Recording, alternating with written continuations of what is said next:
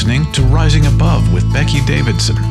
When you are just being faithful and living your life for yourself and your family and not trying to make it better than it is and not trying to make it look worse than it is, joy will come. Welcome to Rising Above with Becky Davidson, where we hear from special needs families who rise above difficult circumstances and discover that joy can be found in every story. Thank you for joining us. Here's your host, Becky Davidson.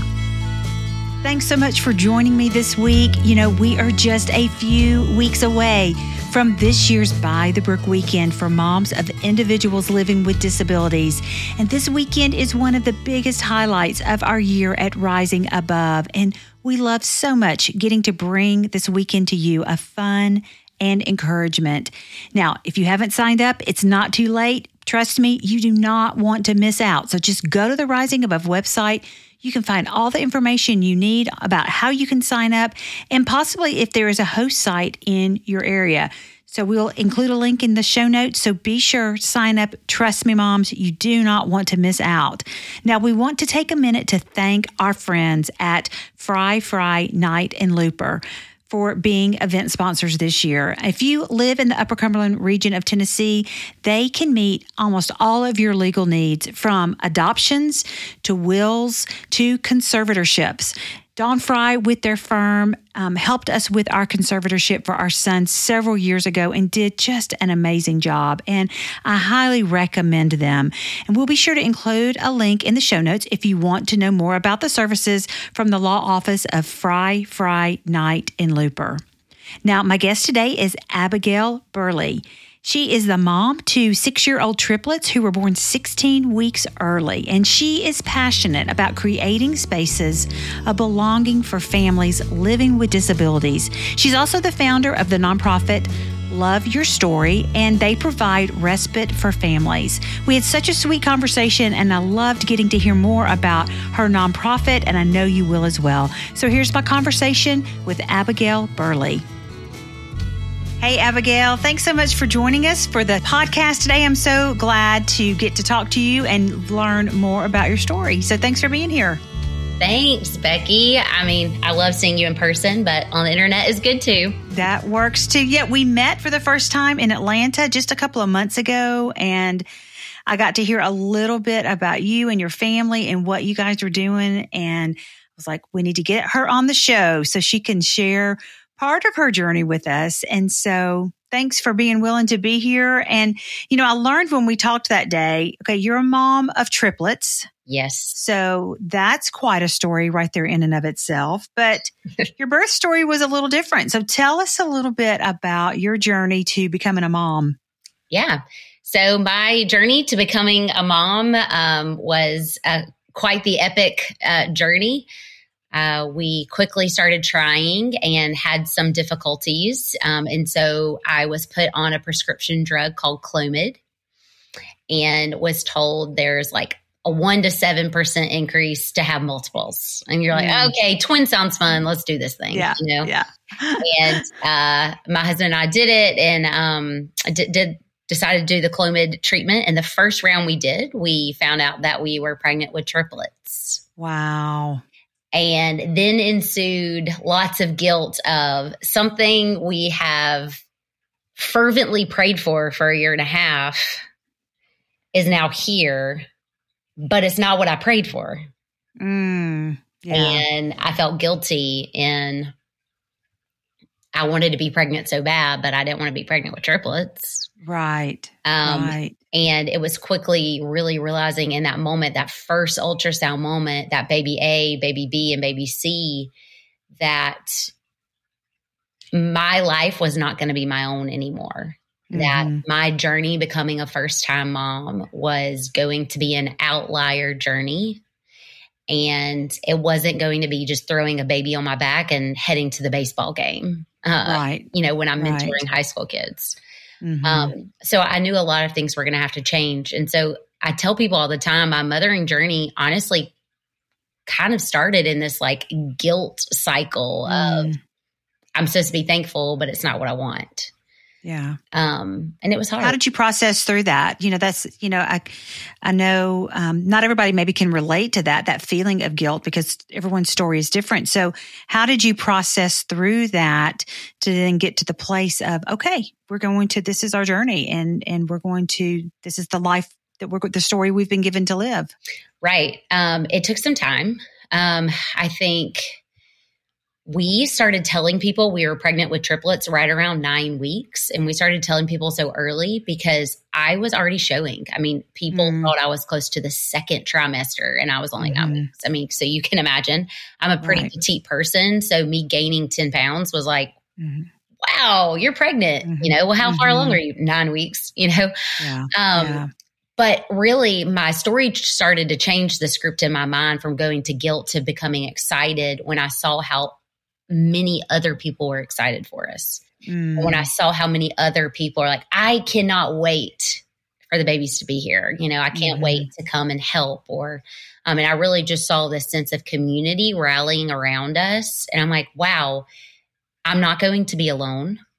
And I think a lot of times when we think our story is taking lane B and we wanted a lane A story, that when we see that other people are starting to head down lane B with us, it doesn't feel as scary because I'm not alone.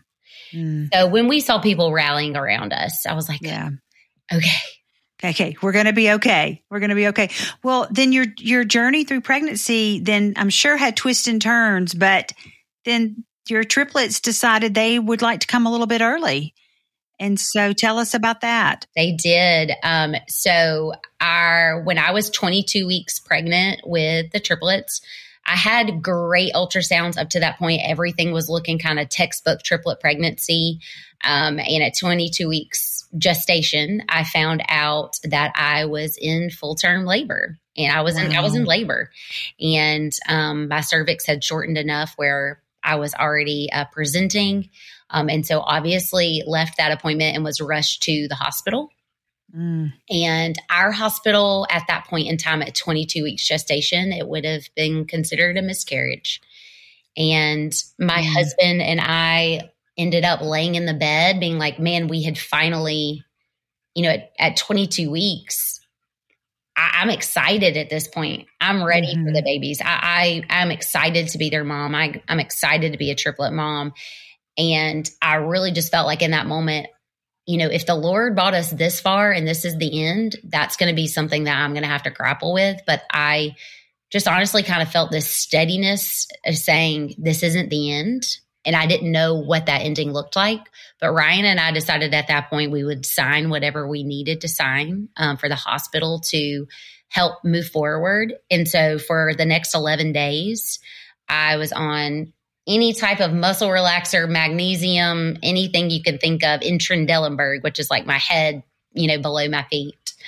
And at 11 days, that takes us right out to 24 weeks. It was just, they couldn't do anything else to keep the babies in, for lack of a better word. So at 24 weeks and 1 day gestation, Maggie, Max, and Miller came via C-section. There were 19 people in the room. And it was dead silent. And you really felt the weight of what was about to happen. And we had been given all of the statistics that, statistically, no one was going to make it probably past 48 hours of life. And so there I lay on the operating table after the C-section, and they pull out baby A, baby B, and baby C. It's completely silent. Nobody's crying. And my husband looks at me and says, do you want me to go downstairs with the babies to the NICU, or do you want me to stay here with you? And I remember having the thought, well, I don't want them to die alone. And so I want you to go with them. I'm going to be okay.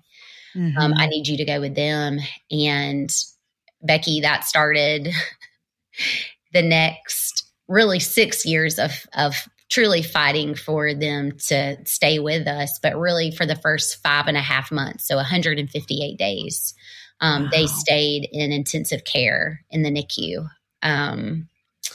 and came home. So they were born May 15th, 2017. And they came home October 22nd, 2017. And they all came home together. Did they all come home together? Both of the boys, Max and Miller, came home on October 22nd. Maggie came home on October 11th. So she came home 11 days ahead of the boys. And, I naively, being a first-time mom, did not know what to expect. And being a first-time mom, you don't know how to really bond with your babies. You're learning it from what you think you should experience. And, if some of your viewers have had a birth experience similar to mine or know a friend or a family member that has, giving birth to a 1 pound baby is not set up and designed for bonding. Yeah. Yeah. You can't hold them. You can't snuggle them. You can't console them. Oh, you're not talking to them. They need silence. Their eyes aren't open. Their eyes are still fused shut. It's a really eerie and scary feeling as a first-time mom. And so, I really kind of was already riding this wave of emotion being a mom of like, okay, I started excited, then guilty, then excited again. And now I'm devastated. And so my husband and I, for the next 5.5 months, every single day, we woke up and kind of did the same thing every day. Yeah. Went to go see your babies and be at the hospital. And did people rally around you and help you during those times, during that season, or were you feeling isolated and alone? I think that's a double-edged sword question. I always tell people the amount of community support we receive, from financial to people just showing up at the hospital praying, to people coming on their long runs and running by the hospital and just running prayers around. I mean, you name it, people did it for us. But I also do think it was an isolating season, especially for my husband and I. Of a lot of people, and myself included, before our experience, don't know how to talk to somebody when truly they have 3 kids on life support. Yeah. And so it was isolating. I found myself wanting some sense of normalcy because I'm at the hospital all day, and then I come home and I'm coming home as Abby. I don't even feel like I'm coming home as a mom. Yeah. There's nothing for me to do there other than pray. Yeah. And so I did find myself wanting some normalcy of somebody to invite me out to dinner or. Yeah. And people don't know what to do. People just don't know how to respond and what to do. And so often we just want someone to sit with us, just to sit with us in that pain. They don't have to do anything. It's just to be there, with us on those long, hard days. And, so your kids now, they came home, they were about 5-6 months old. Yeah. And there's a whole lot that happened during that time, I know. And we'll kind of touch on some of that here in a little bit. But tell us about them now. They're 6 years old now, right? We just turned 6. We finished pre-K. And we'll start kindergarten in the fall.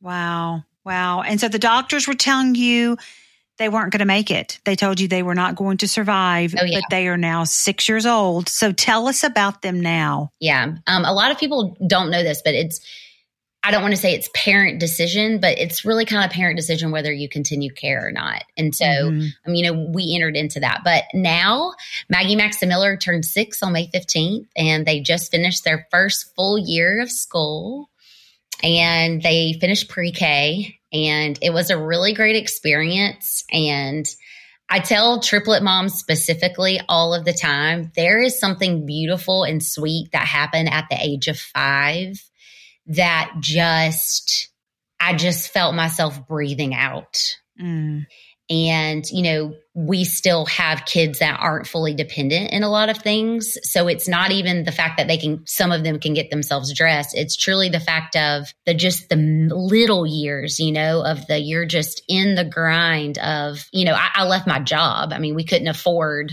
especially the medical care our kids needed. We couldn't afford full-time care. So I left my job. So when I say every day I was living and breathing, taking care of triplets that all had medical complexities, there's something in that as a parent that I knew I loved my kids, but I was exhausted. Right. And at the end of the day, being honest, there were days I didn't know if I liked myself being their mom and them being my kids. And it hurts my heart that I say that, but it's true. Yeah. And something happened, but at the age of 5, where I think their personalities bloomed and they became little people. Yeah. And as a mom, I was like, hey, I like you. I like hanging out with you, and all of this caregiving that I'm having to do, it doesn't feel as heavy because I love spending time with you. Yeah. You know? Yeah. And I think that happens at a different time for every mom. I've had some of my mom friends that's happened the moment their child was born, that the caregiving of the medical side and their being their mom mesh perfectly. That wasn't my story. Yeah. Yeah. That didn't happen for me. But I can say this past year has been beautiful, watching them blossom into their own people. Yeah. And I just can't wait to keep watching that happen. Yeah. Well, how has their early birth story impacted their development now at 6 years old? Right. So, statistically, the doctors or the neonatologists would tell you, like, statistically, you are looking at, if one baby is born at 24 weeks, you're looking at lifelong disabilities. So really 3 babies being born at 24 weeks, you're lucky that they're brought home, And so we knew pretty early on that all 3 of them were going to need pretty intense care. Now that care has looked different for all of them. We do have a child with a lifelong physical disability called cerebral palsy. And that's, affects all 4 of his limbs. And it's a lot. We sleep on BiPAP at night. We have seizures. He has bronchial pulmonary dysplasia, which is a lung disease. So, it's a good year if we're in the ICU just with him less than 5 times. That's a win. That's a good year. And our other 2, our daughter and our other son has autism. And he does need lower supports at this time in his life, but it's a lot when I'm pushing one child in a wheelchair running down, the main street, and my other child's running in the street, because he doesn't understand that he's not safe. I've just learned to laugh. It's a lot. I've just learned to laugh. Yeah. Yeah. And then our daughter has actually had a very unique journey that they're not sure that if it is due to her being born prematurely or if she would have been born full term, if she would have still been impacted. But she was actually born with her brain hemispheres being shifted by 10 millimeters. And so we were very fortunate in that the first 2.5 years of life, it actually didn't impact her. And so they were like, then we're not going to disturb the beast. She had delayed walking until she was like 2.5, but that's pretty common with, how early she was born. But she, at 2.5, the hemisphere shift did start affecting her. So she has undergone 2 minor procedures for her brain, and then 1 absolute mammoth brain surgery and complete restriction of her skull surgery 2 years ago this summer. And so that was a lot, and I tell people all the time, I'm like, sometimes I even forget that people don't know what it's like to be impacted by disabilities in a medical journey, because it's just with all 3 of my kids. It's all I know. It's all I know how to do as a mom. And so our family in the past 6 years, I tell people, if you can think of it, we've probably done it with one of our kids. Yeah.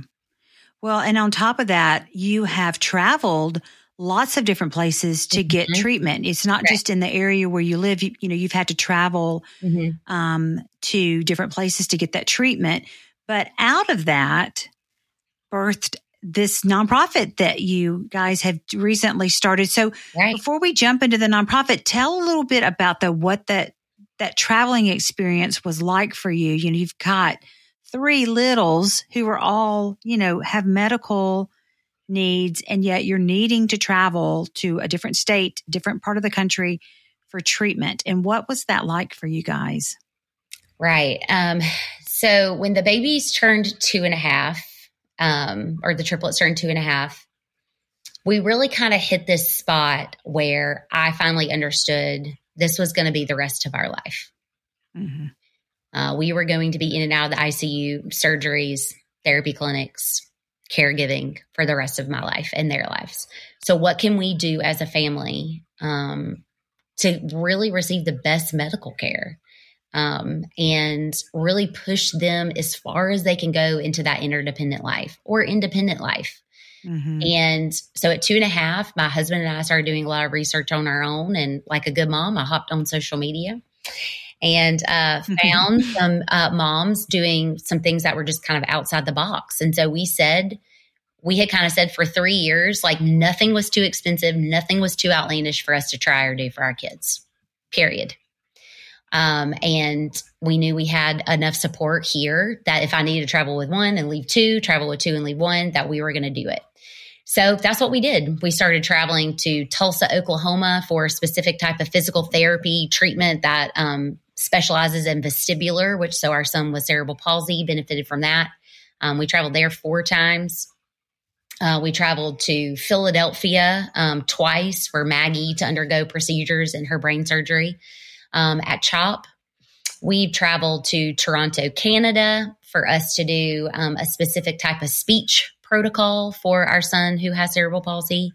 It's called prompt speech.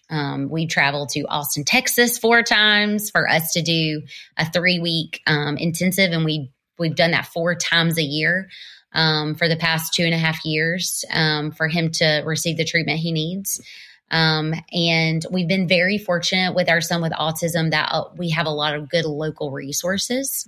But, we really just for 2.5 years, we just said, nothing is too expensive. Nothing is too crazy for us to do. And we just want to throw a bunch of spaghetti to the wall. See what's going to work. And what works for our child, because every child, whether they have autism, cerebral palsy, so many diagnoses are an umbrella. Mm-hmm. Every single child is so different, and just because this mom experienced this doesn't mean that's going to benefit my child. Mm-hmm. So I really feel like at year 6, I finally am like, we have a really good team. We have a good rhythm of what we're doing. A lot of things we were traveling for are now in our own community, and that wasn't the case 4 years ago.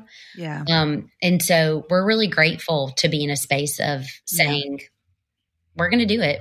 We're going to try it. Yeah. And not everybody can do that. No one needs to feel guilt if they cannot do that, because a lot of people, that's not possible for them. And so, that was a decision you and your husband were able to make together. And that is something I actually tell parents all the time in the beginning. If someone calls me or texts me and saying, I want advice or, I say all the time, you and your spouse or your caregiving team, whoever it is for you, you've got to sit down and y'all have got to make sure you're on the same end goal. What's your end goal? And if it is for your child to have fun and and for you to have a work-life balance because you're going back to work, then what's going to make that possible? 1 hour of therapy a week? If that's what's possible for you and your family, that's what you're going to do. And I will tell you, Becky, those 2.5 years of us doing everything we could do absolutely ran me into the ground, ran our finances into the ground, which we'll talk about that in a minute when we start talking about in our marriage into the ground. Yeah. Would I go back and change that 2.5 years for how my kids, what all they gained? Absolutely not. We were told Max would never have head control, who has cerebral palsy. He's now can 4-point crawl. But I have now learned in those 2.5 years how to do it smarter. And that is where I like to encourage other moms and families. If you are going to do this, if this is going to be your rhythm, these are things you can do. Right. So that you are not depleted at the end of those 2.5 years. Yeah. And that's important. That's important to know that. And so out of your journey, out of your story, you guys started a nonprofit called Love Your Story. So tell the heart behind Love Your Story and what you guys do. Right. Love Your Story, honestly, the name came from this idea of, and I kind of talked about a little bit in the beginning of the podcast, loving my kids has been easy, but loving our story has been a process. And it will continue to be a process.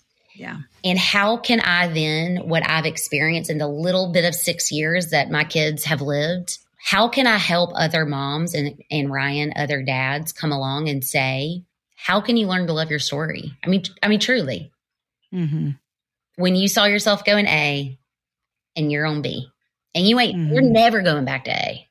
Right. It's off the table. B is your life now. How can you end up loving your story? And so early on in those times of us traveling everywhere, I was traveling by myself with one or two of the children, and Ryan obviously stayed in our community and worked. When I say we had a ton of help making this possible, But what was happening is I was traveling to all of these places completely alone for 3 weeks in a hotel room with a 2.5-year-old that was dependent on me for everything. It is not setting me up well. It is not setting him up well. In the end, emotionally, spiritually, physically, all of the things. And so after a year of doing it all by myself, the last year and a half that we really spent traveling, I just started messaging other moms on social media. And I was like, hey, I think I met you in Austin, Texas last year in the waiting room. Did y'all schedule anything for this year? When are you going? And so it really started happening. I just put myself out there. I had never spent time with these moms. I didn't really know anything about them. And I said, Austin, Texas, these are the dates I'm going. Let's share an Airbnb. Let's start being in community together.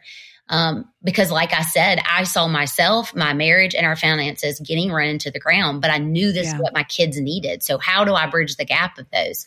Oh, Abby, you thrive in community. We all do. Nothing's meant to be done in isolation. Number 2, splitting a house with somebody would help with finances.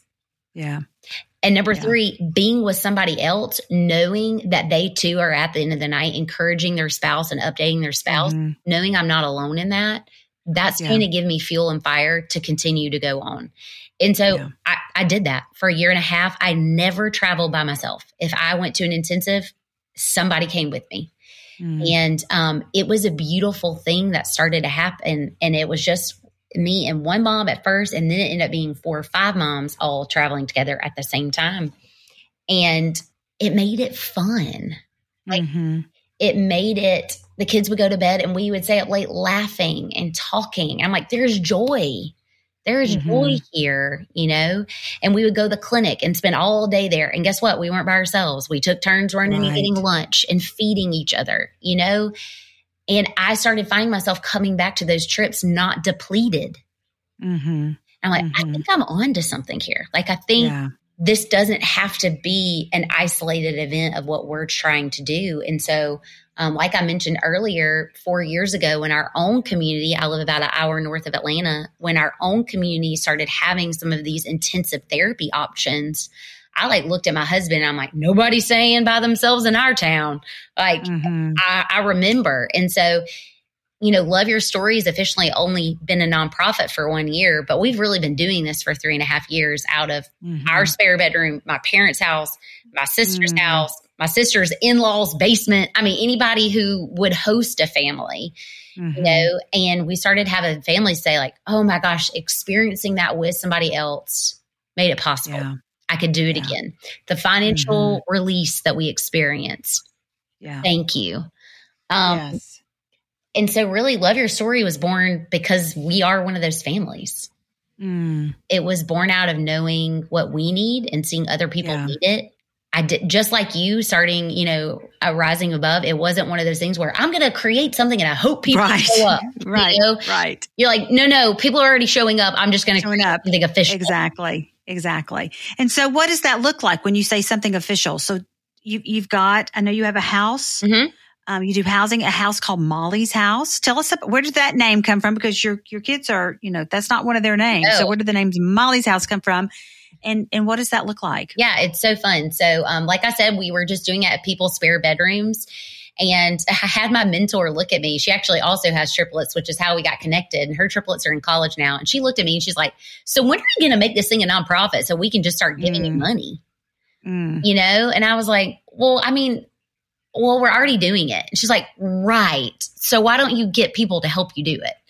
And so that's kind of how it started, just kind of her nudging me to do it and started making an official 501c3. And we went through that process. And through that process, I sat down with a couple of people who are investors. And I said, let me show you what we've already been doing for these really 2.5, 3 years in our own community. Let me show you the need that's still there.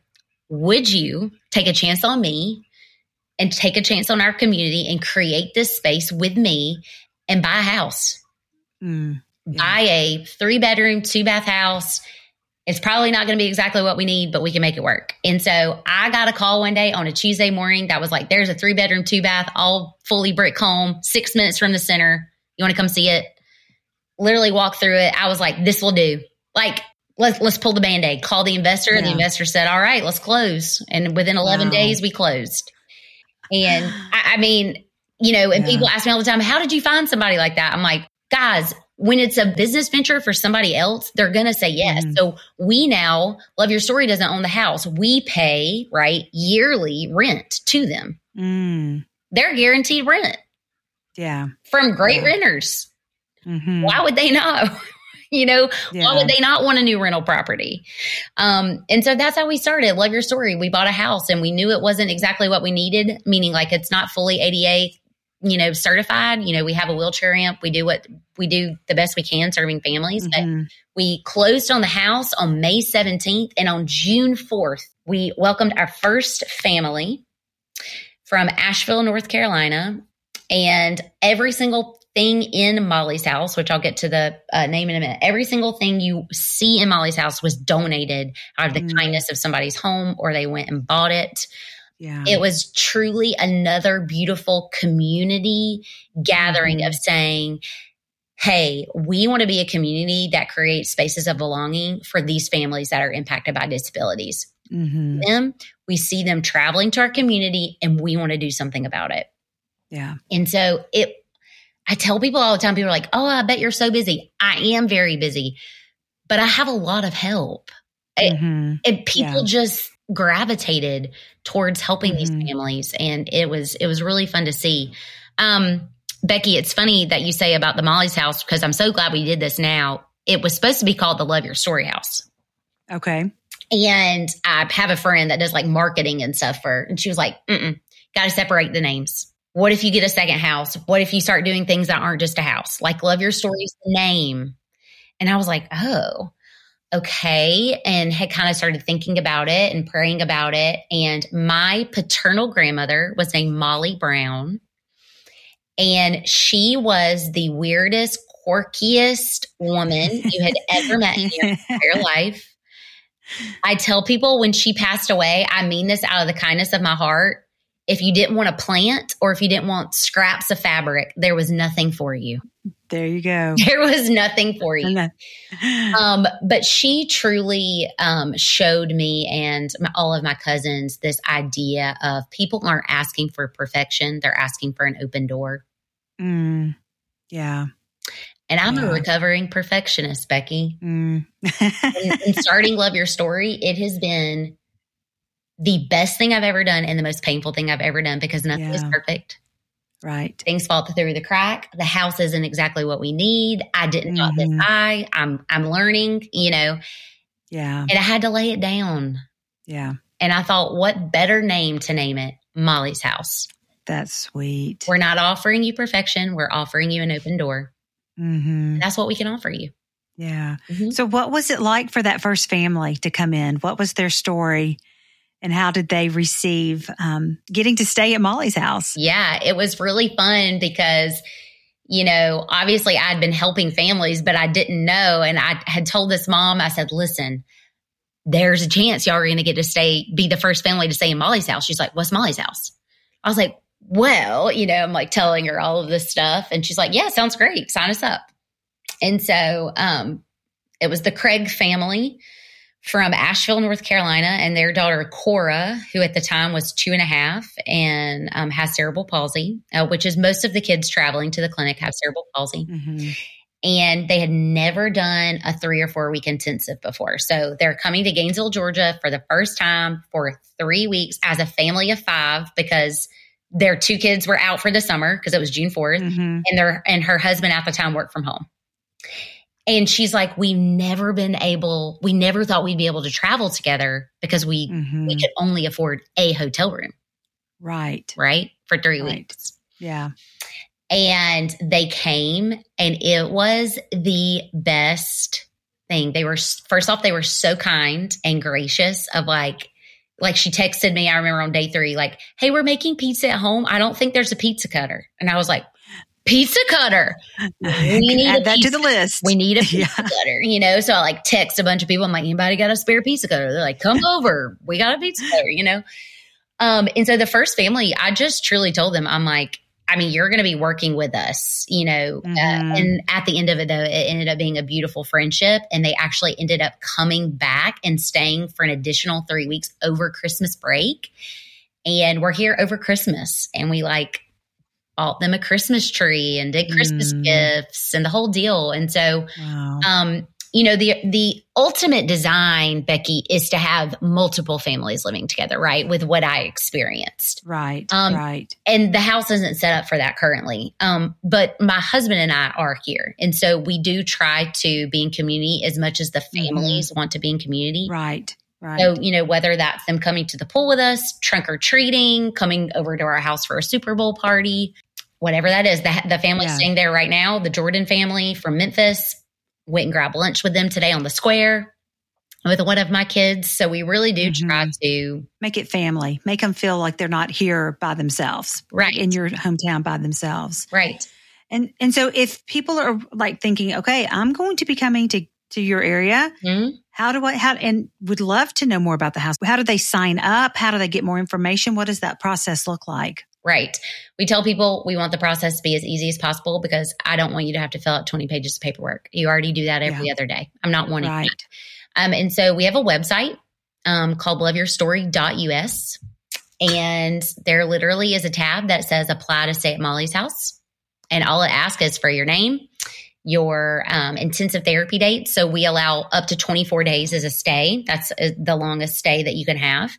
And just tell us a little bit about your family. I tell people all the time, I am open to a point about my kid's journey, but I don't ever want Love Your Story to have to run on the campaign of sharing someone's story to be an inspiration because not every family feels comfortable doing that.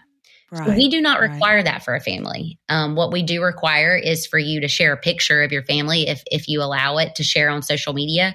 But I'm not sharing about your child's diagnosis. I'm not sharing what new exercises your child learned to do. If you decide to do that on your personal page, that's great. But I tell people when I'm fundraising, that should not be a requirement for me to have to fundraise. The requirement is that you're coming to therapy and that you're your family impacted by disabilities. And we want to serve you in that. And so, online is how they apply. Honestly, we are on socials as well. Some people reach out via Instagram, and you sign a liability waiver and we lock you in to the dates and we go from there. And there you go from there. Well, as you look, this fairly new nonprofit, you haven't been going all that long. What are your hopes and dreams for the future as you look down the road? It's so crazy because we had a board meeting on Monday, our last one before we break for the summer. And I have 12 people on my board.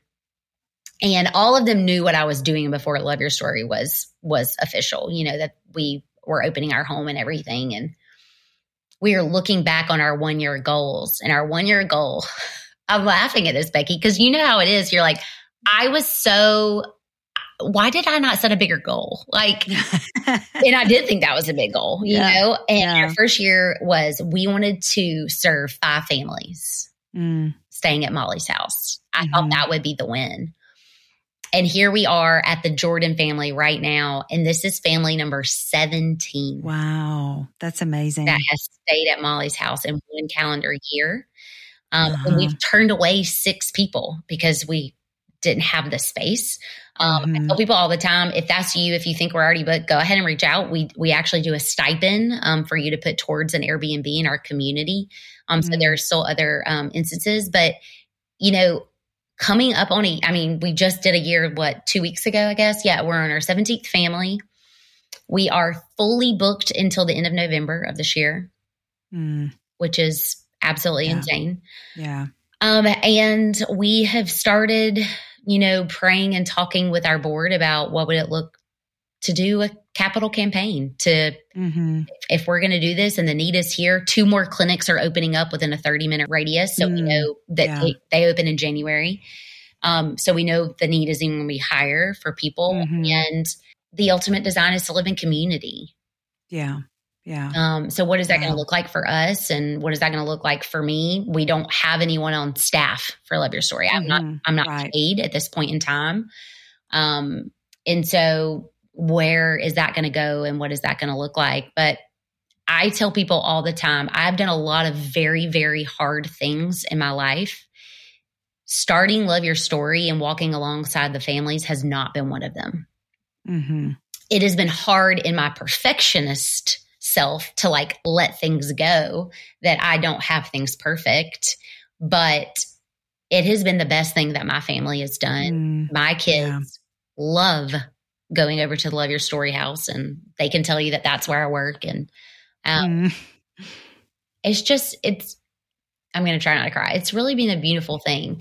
Yeah. And I know you're in a similar situation where you're like, I was handed this, and honestly, I thought it would kind of stay a pile of poop. I didn't know what was going to turn into it. You're like, man, I stayed really faithful with something that I never saw what the other end could be. Yeah. And not that I've seen exactly what the other end's going to be, but I'm seeing glimpses of it and I love it. Yeah. And I am loving my story. So beautiful. And, I'm just thinking about how, you've just started this part of your journey, and what will happen going in the future. So we'll have to have you back in a couple of years and find out the latest, what's going on with Love My Story and with you guys. And, I'm going to close out as we do with all of our podcasts. What are ways that you rise above your circumstances? I mean, we've heard it all throughout this episode, but how do you rise above your circumstances and find joy in your story? Oh, I think the number one way finding joy in my story has been being authentically myself in my own story.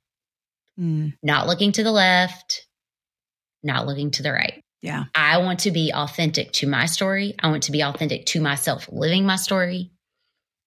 And I think that is when the joy happens, when you find yourself being yourself in your story and not trying to make it better than it is and not trying to make it look worse than it is. When you are just being faithful and living your life for yourself and your family, joy will come.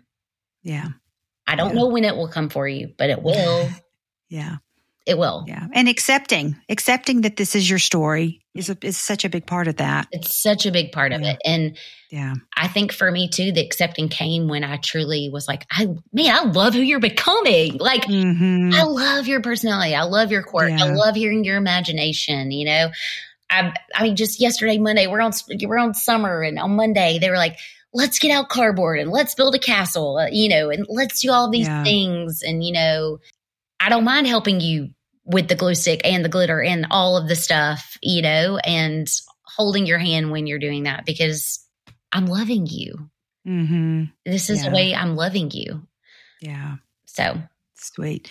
Well, thank you, Abigail, so much for being here on this episode. And we'll have links to your website in the show notes and to your different social media platforms so people can easily find you. But we will have to have you back so we can hear more about what you guys are doing in the future. So thanks again so much for being here. I know. Well, I hope next time I see you, I'm at one of your mom's retreats. So, well, come on. I'm telling you, come on this summer. You just never know. That'd be awesome. Becky, thank you so much. Thank you. Thank you for joining us on this episode of Rising Above with Becky Davidson. created and produced by Rising Above Ministries. To learn more about us and our resources for special needs families, visit risingaboveministries.org or download our free app. If you've enjoyed listening and want to hear more, we'd love for you to subscribe, rate, and review. You can always share it to encourage a friend. And remember, joy can be found in every story.